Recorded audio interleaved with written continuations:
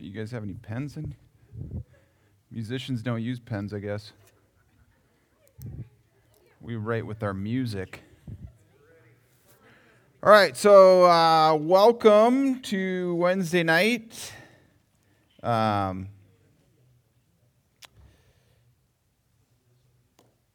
just had something I needed to write down here quick. Verse 4.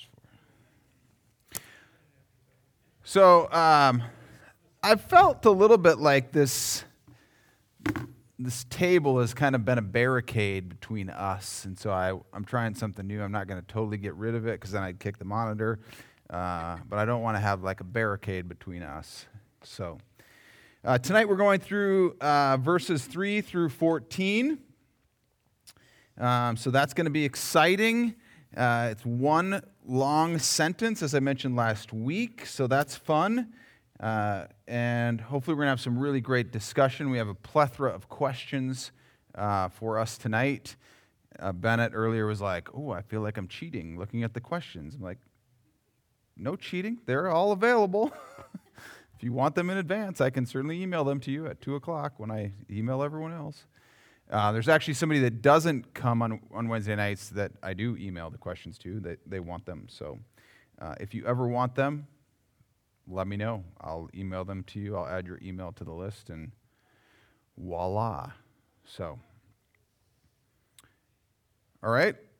I don't really have any announcements at this point for the upcoming weeks. We got Ash Wednesday coming up in about a month. So we'll have some announcements regarding Ash Wednesday coming up, but that's not for a while. All right, let's pray.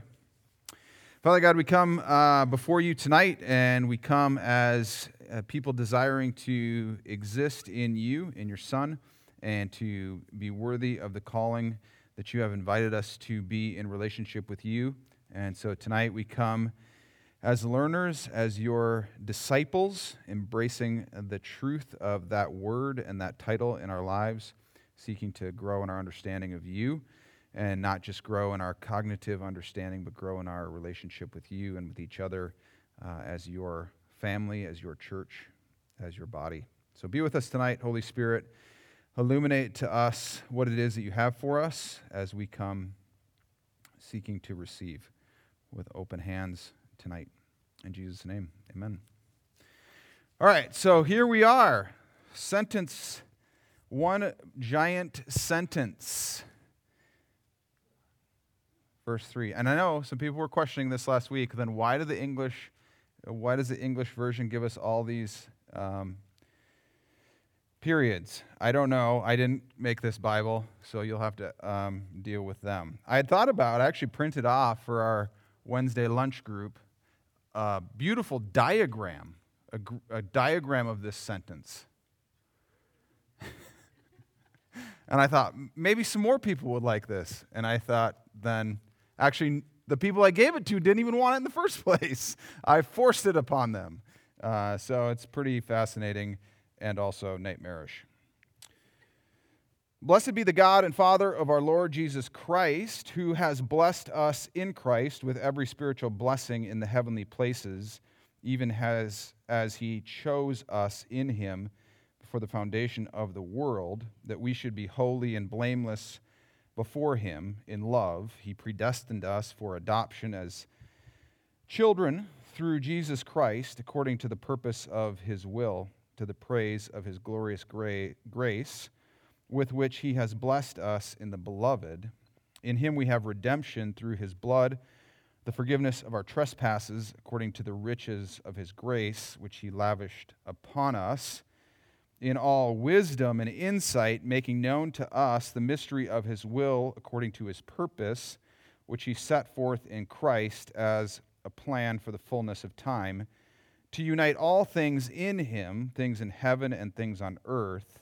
In him we have obtained an inheritance, having been predestined according to the purpose of him who works all things according to the counsel of his will, so that we who were the first to hope in Christ might be to the praise of his glory. In him you also, when you heard the word of truth, the gospel of your salvation, and believed in him, were sealed with the promised Holy Spirit, who is the guarantee of our inheritance until we acquire possession of it to the praise of his glory. Amen. So, we get this wonderful doxology that exists at the very beginning of Ephesians, and we have this challenge around interpreting texts like this because we often miss out on the doxological nature of this passage. Now, when I say doxology, I mean, what's the first thing that comes to mind? Yeah. And how does that go? Yes. I immediately want to sing, but I know that I'm a terrible soloist, so I'm not going to sing. But you get the idea of praising God from whom all blessings flow. Praise him, all creatures here below. Praise him above, ye heavenly hosts. Praise Father, Son, and Holy Spirit. Holy Ghost. It doesn't work, right? You have to adapt your wording so that it makes sense, and ghost makes so much more sense than spirit. So that's what we have. Paul he's really setting the table for the rest of the letter through this big praise sentence, so that when we get to 15 and he starts the next sentence and says, "For this reason," it's because of all of the things I just said, we're going to get into the rest of the book or the rest of the letter. Something that we are challenged with is this idea of dissecting this doxology. And that can be a problem. But how does it start? It starts with, "Blessed be the God and Father of our Lord Jesus Christ." And again, when we're diagramming this sentence, which we're not going to spend time doing it, but when you diagram any sentence, you have subject on one side, then you have the verb, right? You're like, well, take your word for it. That's how it works. So the subject of this whole sentence is right out of the gate. The subject is God. And God is the main focus of this, much like as we talked about back in Judges and Ruth, that God is the main character throughout. God is the subject of this sentence, and Paul is drawing our attention towards God and who God is in his nature and how he relates to us at the very beginning. And so he's giving God a blessing for who he is, and it's this reciprocal relationship of God blessing us and us blessing God and vice versa. So it's this reciprocal nature of blessing that Paul is trying to set the tone for. So often when we read texts, and we were talking about this a little earlier, we want to read the text in a pre-Copernicus state of mind, that we are the center of the universe and that we are the center of the text, and in essence, Paul is writing this letter to us, which he is not. Paul wrote this letter to the Ephesian church, and we are not the main character. God is the main character or the subject in this verse. So who is this God who is the main character? Well, Paul gives us 7 verbs throughout this sentence. Again, Paul was not a grammarian. He was not interested in high grammar, so he gives us 7 verbs throughout this sentence. And they are blessed, chose, destined, bestowed, lavished, made known, and gather up. So those are the seven verbs. I underlined them in my Bible, so if you have your own Bible, maybe you're interested in underlining them. So the first thing that God does is he blesses us. Now, who is the us? Well, the us can be interpreted in really two ways. It can be interpreted specifically as the group that Paul is writing to, and he is identifying himself with them. But more than likely, he is identifying us, meaning those who are in Christ. Remember last week we talked about this concept of being in Christ versus believing in Christ. He says he blessed us in Christ. So part of it is this double meaning of blessing those who are in Christ, and he is blessing us by putting us or giving us an opportunity to be in Christ. And he doesn't stop there. The blessing that he gives us in Christ is every spiritual blessing in the heavenly places. Now, again, we see these distinctions that exist within Paul's writing where there's the things of the world, and then there's the things of God or the things of heaven. So Paul isn't trying to make some cosmological understanding of how he's viewing the world, because he just is not. He's saying that the blessings that God is giving us, these spiritual blessings, are coming from a place that is not of the earth. Now, we start to ask these questions around, are these physical blessings? Because he says they're spiritual blessings. And if a blessing is coming from God, then by its nature, it is a spiritual blessing. And we know that all good things come from God. So the physical blessings that we receive in our lives come from God. So you could argue that a physical blessing is a spiritual blessing. So we could try and differentiate between non-physical, non-material blessings and material blessings under the category of spiritual blessings. I feel like are we with this? We're getting like, don't worry, women's half pipe doesn't start until 7:30. So we still have 45 minutes before we need to be wondering, did Chloe Kim wipe out? I mean, come on now. You at home, I see you.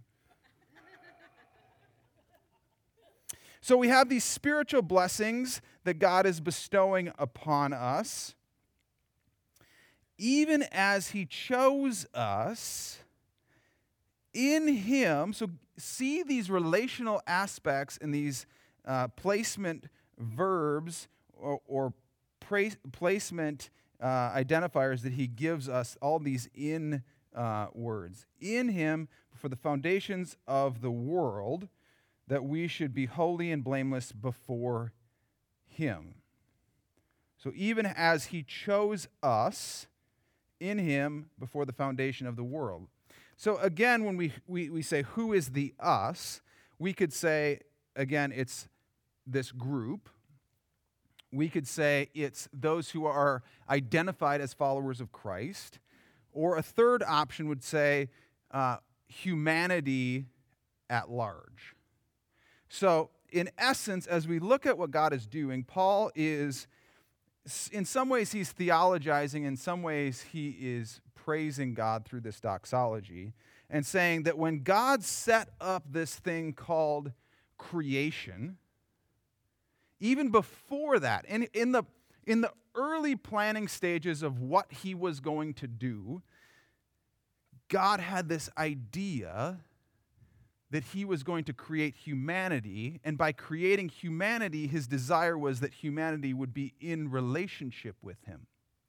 So he makes a selection for the human beings that he is going to create, that they would be in relationship with him. It's a little bit like this. We've been playing basketball, and when you pick teams, everyone remembers back to the old picking teams business. Ugh. And when you have two older brothers, you're usually the last person picked, especially when you're shorter than the rest of them because you're sometimes 4 years younger, and you may be wider than you should be because you like to bake and eat chocolate chip cookies. And you can't really jump because, frankly, you're a wrestler and not a basketball player. But you have the hoop in your backyard, so by proxy, you get to play. So we're picking teams. And it's like, actually, no one wants to choose Eric. You have to take him. So we do the right thing. We just shoot for teams so that no one has to be rejected.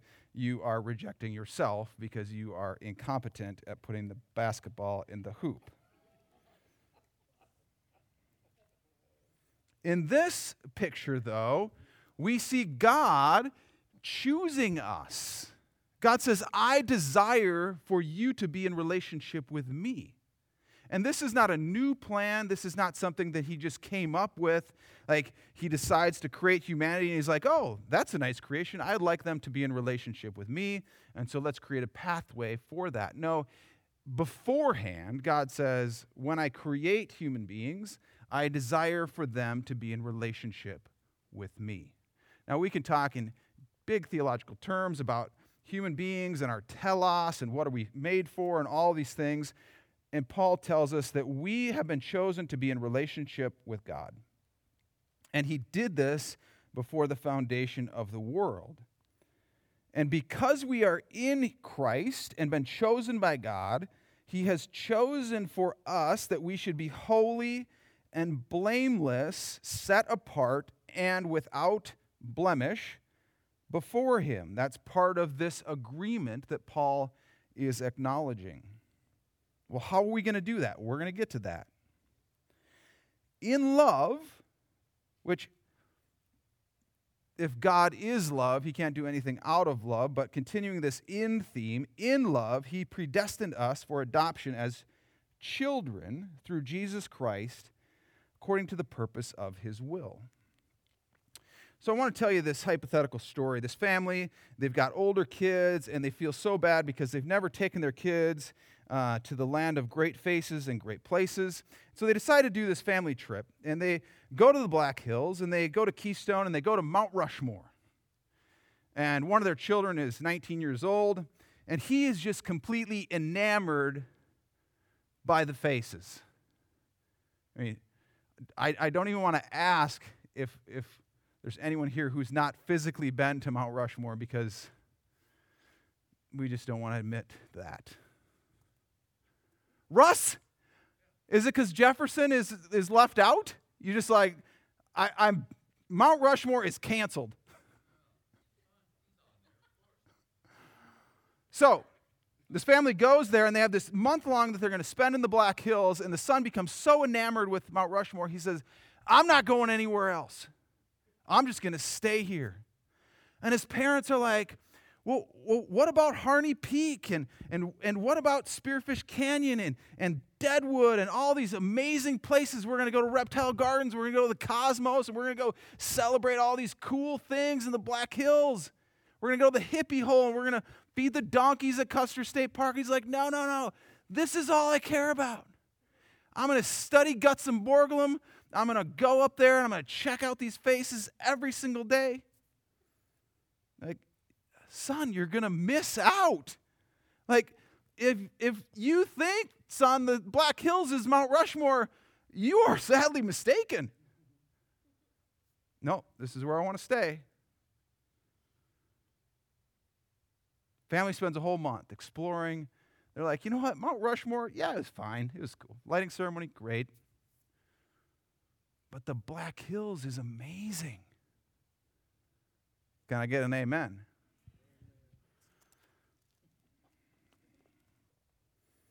That's a little bit like predestination in this passage.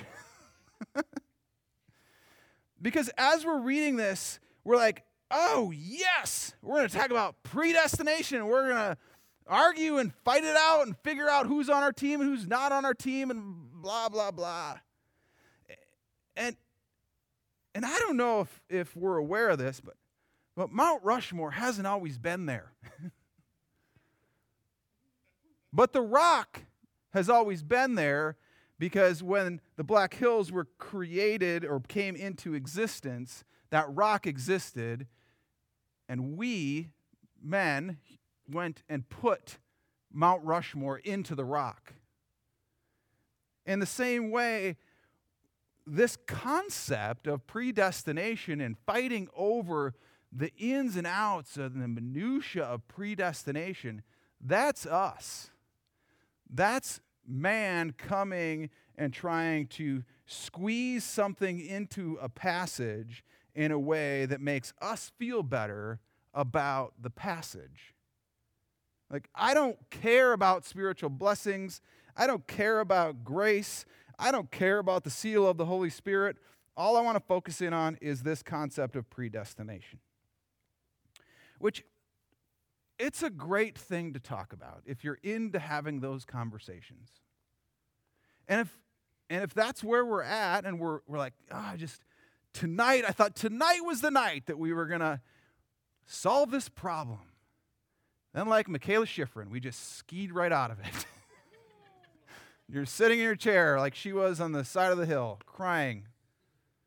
Been waiting 4 years to get this thing figured out. Now you just told me we're not going to talk about it.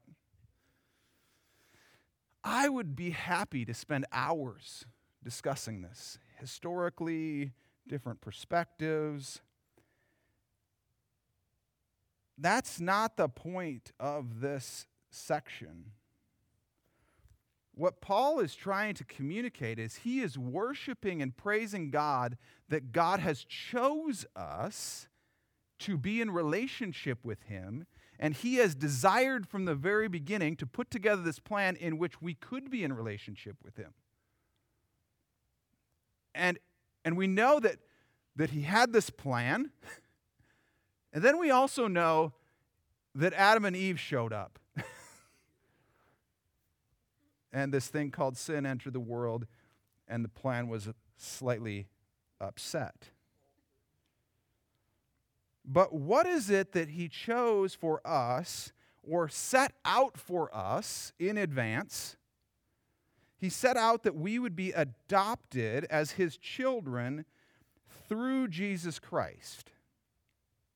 And so we get hung up on focusing on this word predestined that we miss out on how God is desiring to adopt us, to bring us into his family. This idea of we are not born into relationship with Christ. We are not born into the family of God. We are not somehow heirs because we're human beings.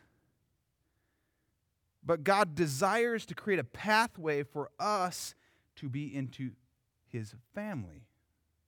And that is incredible. That God desires, before he even sets in motion humanity, that humanity would be in relationship with him. And again, we're going to see these images throughout the book of Ephesians about how we are to be in relationship with God and relationship with each other. These images for the body of Christ, body building, those types of things. The family of God is in Christ, through Christ. And it's because it was God's desire, the purpose of his will, that this would happen. To the praise of his glorious grace with which he has blessed us in the beloved. To the praise of his glorious grace. Again, this is a doxological portion of this letter, and that infers praise. Praising to God for what he has done and is doing. And what is Paul highlighting in this praise? He's praising God's grace. Remember last week he opens this letter and says, grace to you and peace. And grace is this theme that keeps coming up for Paul throughout the book of Ephesians. Because for Paul, we aren't the main actors. We aren't doing the acting. The verbs aren't about us. The verbs are about God.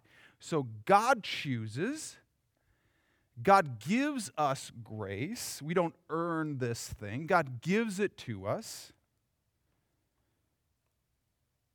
And that is something that we should be excited about. That is something that we should be praising God on behalf of. Praising God for his glorious grace, this thing that we do not deserve that God is giving to us.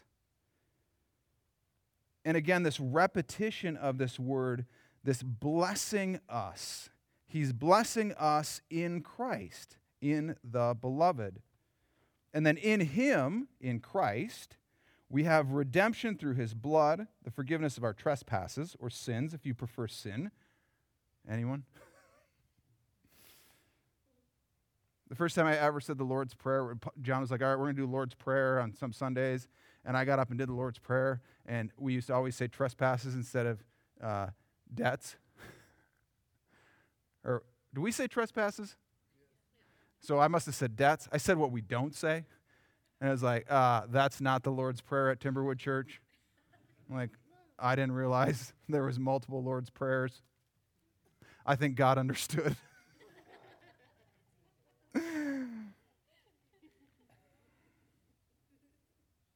In him we have redemption. What do you think of when you hear this word redemption?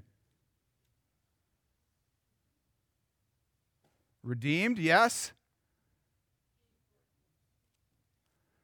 I might even be willing to give a prize to whoever gets the right answer.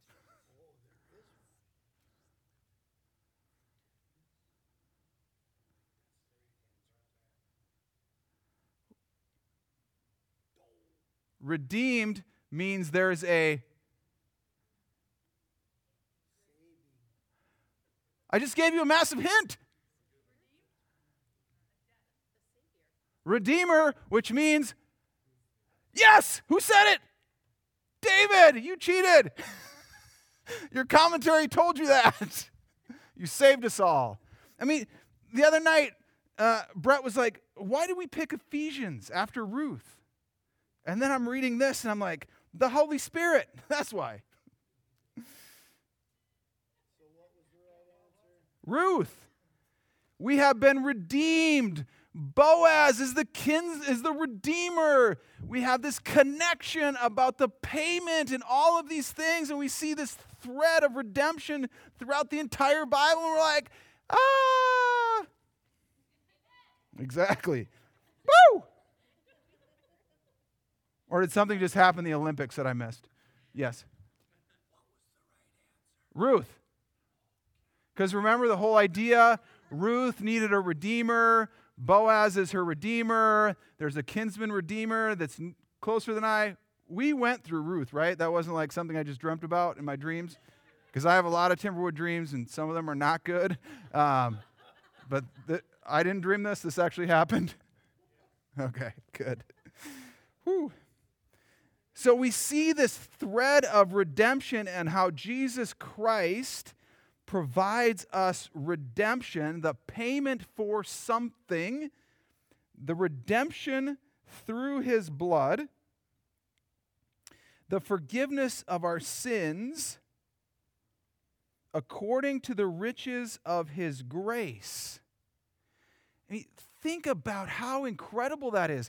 God desires to forgive our sins through his Son's shed blood, and he desires to do it not out of obligation, not out of spite, not out of duty, but according to the riches of his grace.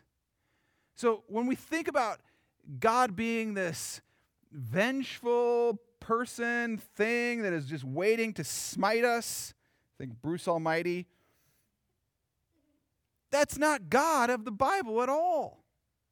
Paul is saying that God desires to give us richly his grace and take care of this debt that we have in our sin so that we can be in Christ. And it's not like he's not just sparing with it. He lavishes it upon us in all wisdom and insight. I mean, this word lavished. On Monday, I was at this meeting, and I was trying to be like proper, but there was queso and there was chips. and I had this crisis because I needed some more queso for my chips. And my friend's wife, she kind of looked at me. She saw me look at the queso, and she's like, "You need more queso?" And I was like, "God bless you." And I just lavished my chips with that queso because that's what the chip is for. God He's not stingy. He's lavishing upon us. And it's not a mistake. He's doing it in all wisdom and insight. God is giving us His grace.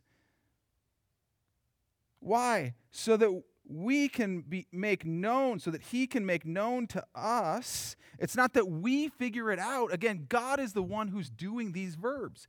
He is making known to us the mystery of His will according to His purpose, which He set forth in Christ as a plan for the fullness of time. It's all coming together in Christ for God and humanity in this reconciliation that is happening. And He is making known to us this mystery. God is mystery, and He reveals mystery to us.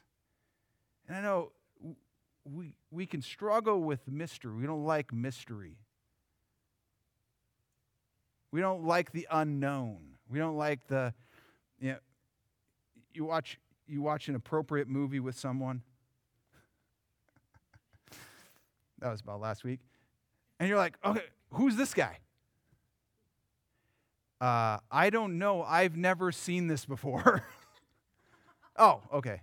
5 minutes later. "Oh, who's this?" Again, still haven't seen this movie. Okay, thanks, honey. It's a mystery. But God is revealing and making known this mystery to us. Why? Because it was His purpose, which He set forth in Christ. When the time was perfect, the fullness of time. And what was He trying to do? He was trying to unite all things in Him. Unite all things in heaven and on earth, to unite the totality of the universe in Christ. So again, this is a key theme. This concept of mutuality and reciprocity is going to keep coming back. That what Christ is doing is not dividing, He's uniting. He's not seeking to bifurcate or to separate. He's seeking to bring together. He's not trying to draw lines. He's trying to erase the lines and expand the circle. But how often is the case, we use this text, to say who is in and who is out. We try to make distinctions about, well, are you chosen or are you not chosen? Are you elect or are you not elect? Are you in? Are you part of my tribe or are you not part of my tribe? That is anti-Christ. To seek to divide people and create division within the body of Christ is anti-Christ. It is against the things that Christ is trying to do. Christ is seeking to unite all things together.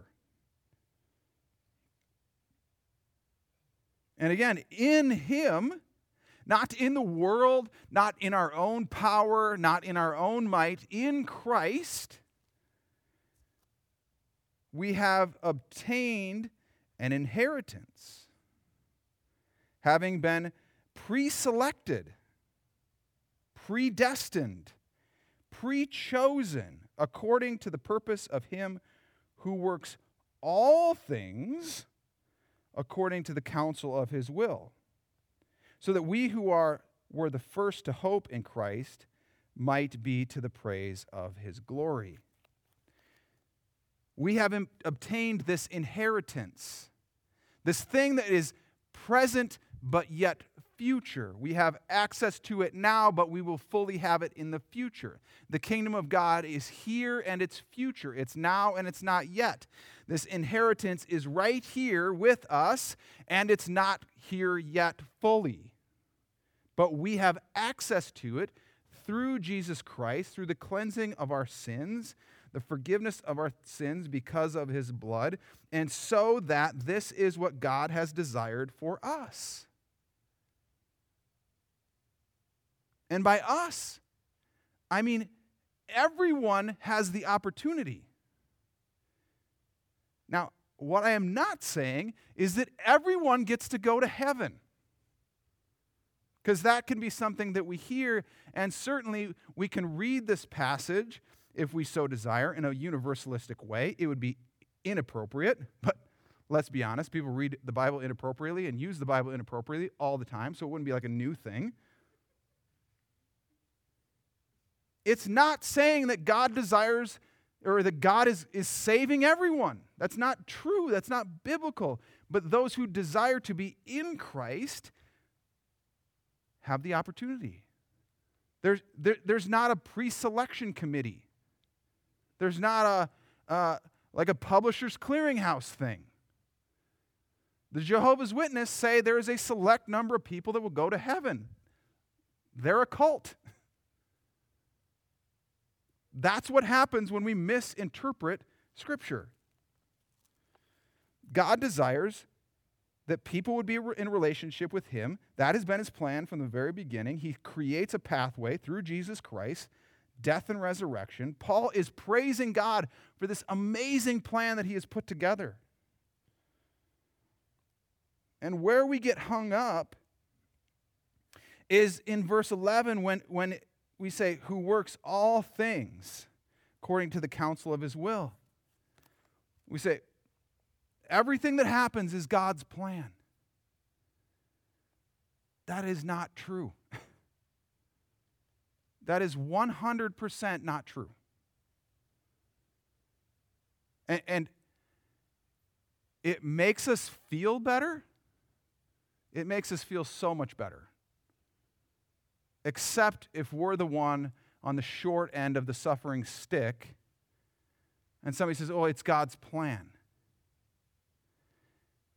It wasn't God's plan because it happened. Many things happen that are not God's plan. This meeting on Monday was talking about lament and grief and what do we do with the things that happen in this world. And this other pastor that I was with tells us this story about how his 6-year-old sister, when he was 12, was shot by his 13-year-old brother.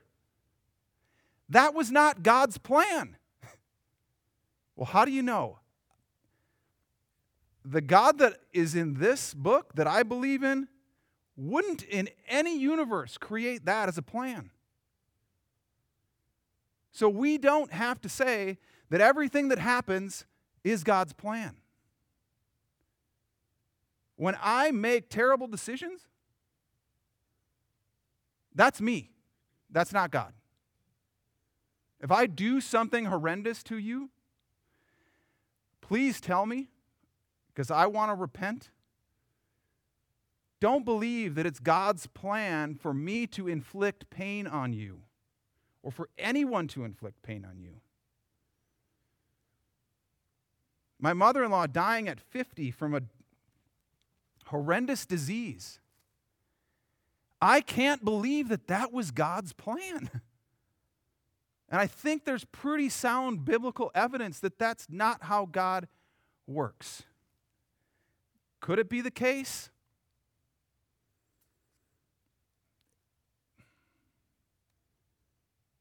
As Jordan Peterson says in an interview the other day on a very controversial podcast,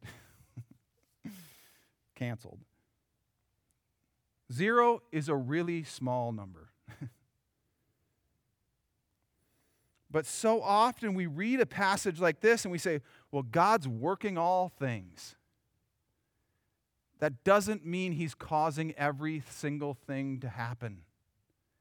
God is a loving and gracious Father. We're seeing about how he lavishes his grace upon us, and he tries to do all of these amazing things to create a pathway for us to be in him. It's not that he eliminates all suffering, but he certainly is not out there trying to create opportunities for people to experience pain and suffering. He's trying to create opportunities to alleviate pain and suffering and to reconcile these things to himself. So that we can praise his glory. When he says, in him, you also, when you heard the word of truth, the gospel of your salvation, and believed in him, there's clearly some human action. God is acting first, and we are given the opportunity to act second. This belief is not something that is just planted in us. We have to do something. We hear the word of truth, and we respond to this gospel of salvation. By believing in him, we receive the seal. We are sealed with the promised Holy Spirit, who is the guarantee of our inheritance until we acquire possession of it to the praise of his glory. Again, this praise of his glory. So look at this progression. We hear the gospel of truth. We respond to that gospel. We believe in Jesus Christ. We are in Christ. We receive the Holy Spirit. We are signed, sealed, and delivered as children of God to receive the inheritance. And I know you're thinking, I could put a guarantee on a box. Maybe you're not thinking that. This is better than any guarantee on any box. This is how it works. God has given us the Holy Spirit, sealed us, not to be taken away, not to be broken open, not to be ripped away from God. We are given the Holy Spirit, who is the guarantee of our inheritance. We are guaranteed to acquire the inheritance of this thing called faith and salvation in Jesus Christ. And the Holy Spirit is in us. And see how amazing this passage is for Paul, creating this doxological praise to open this passage and to lay this groundwork, this framework for how we are going to see the rest of this letter. This full Trinitarian treatment of how God sets this thing up, and it's the Father who sends the Son, and the Son who goes to the cross and sheds his blood to create the pathway for us to be in him. And then here comes the Holy Spirit, stamp, sealed. It's like, have you ever tried to get out of the shopping store, Costco, without getting your receipt stamped? You might as well be breaking into Fort Knox. What do you got in there? Well, maybe if I didn't have to do self-checkout. Sorry, Jeremy. Where were you the other day? I was like, I don't know what to do. Then I came back to work and I was like, I didn't know what to do. I almost just left my cart and walked away. I don't know what to do. Then you try to pay with cash. Don't get me started. Like, Bitcoin? Some random thing? Sure. Cash? Like an actual dollar bill? Yeah. Sealed with the promise. And I know we've talked about this at length, and we spent some time this last summer talking about the Trinity and who the Holy Spirit is and how the Holy Spirit functions. And it becomes this mystery of how does the Holy Spirit function in my life. And we know that the Holy Spirit is given to those who are in Christ. And it's not just this takeaway, like spiritual nummy. Yes, the Holy Spirit. It is our pathway to salvation in Christ. The Holy Spirit is the part of God that is working in us while we are in Christ. The Holy Spirit is how we get entrance into the kingdom of God. So when we overlook or brush off the Holy Spirit, we miss out. We miss out on one of the key components of the Trinity, and we see how God desires in his Trinitarian nature to be relational in how he functions. And if we are created in the image of God, then we are created in the image of the Trinity, and so we have Trinitarian attributes within us, and part of that is relationality. And that's why this letter is written to the church, to the body, because it's about the relationality that exists between us and God and between us and each other. Which is a complete sidebar.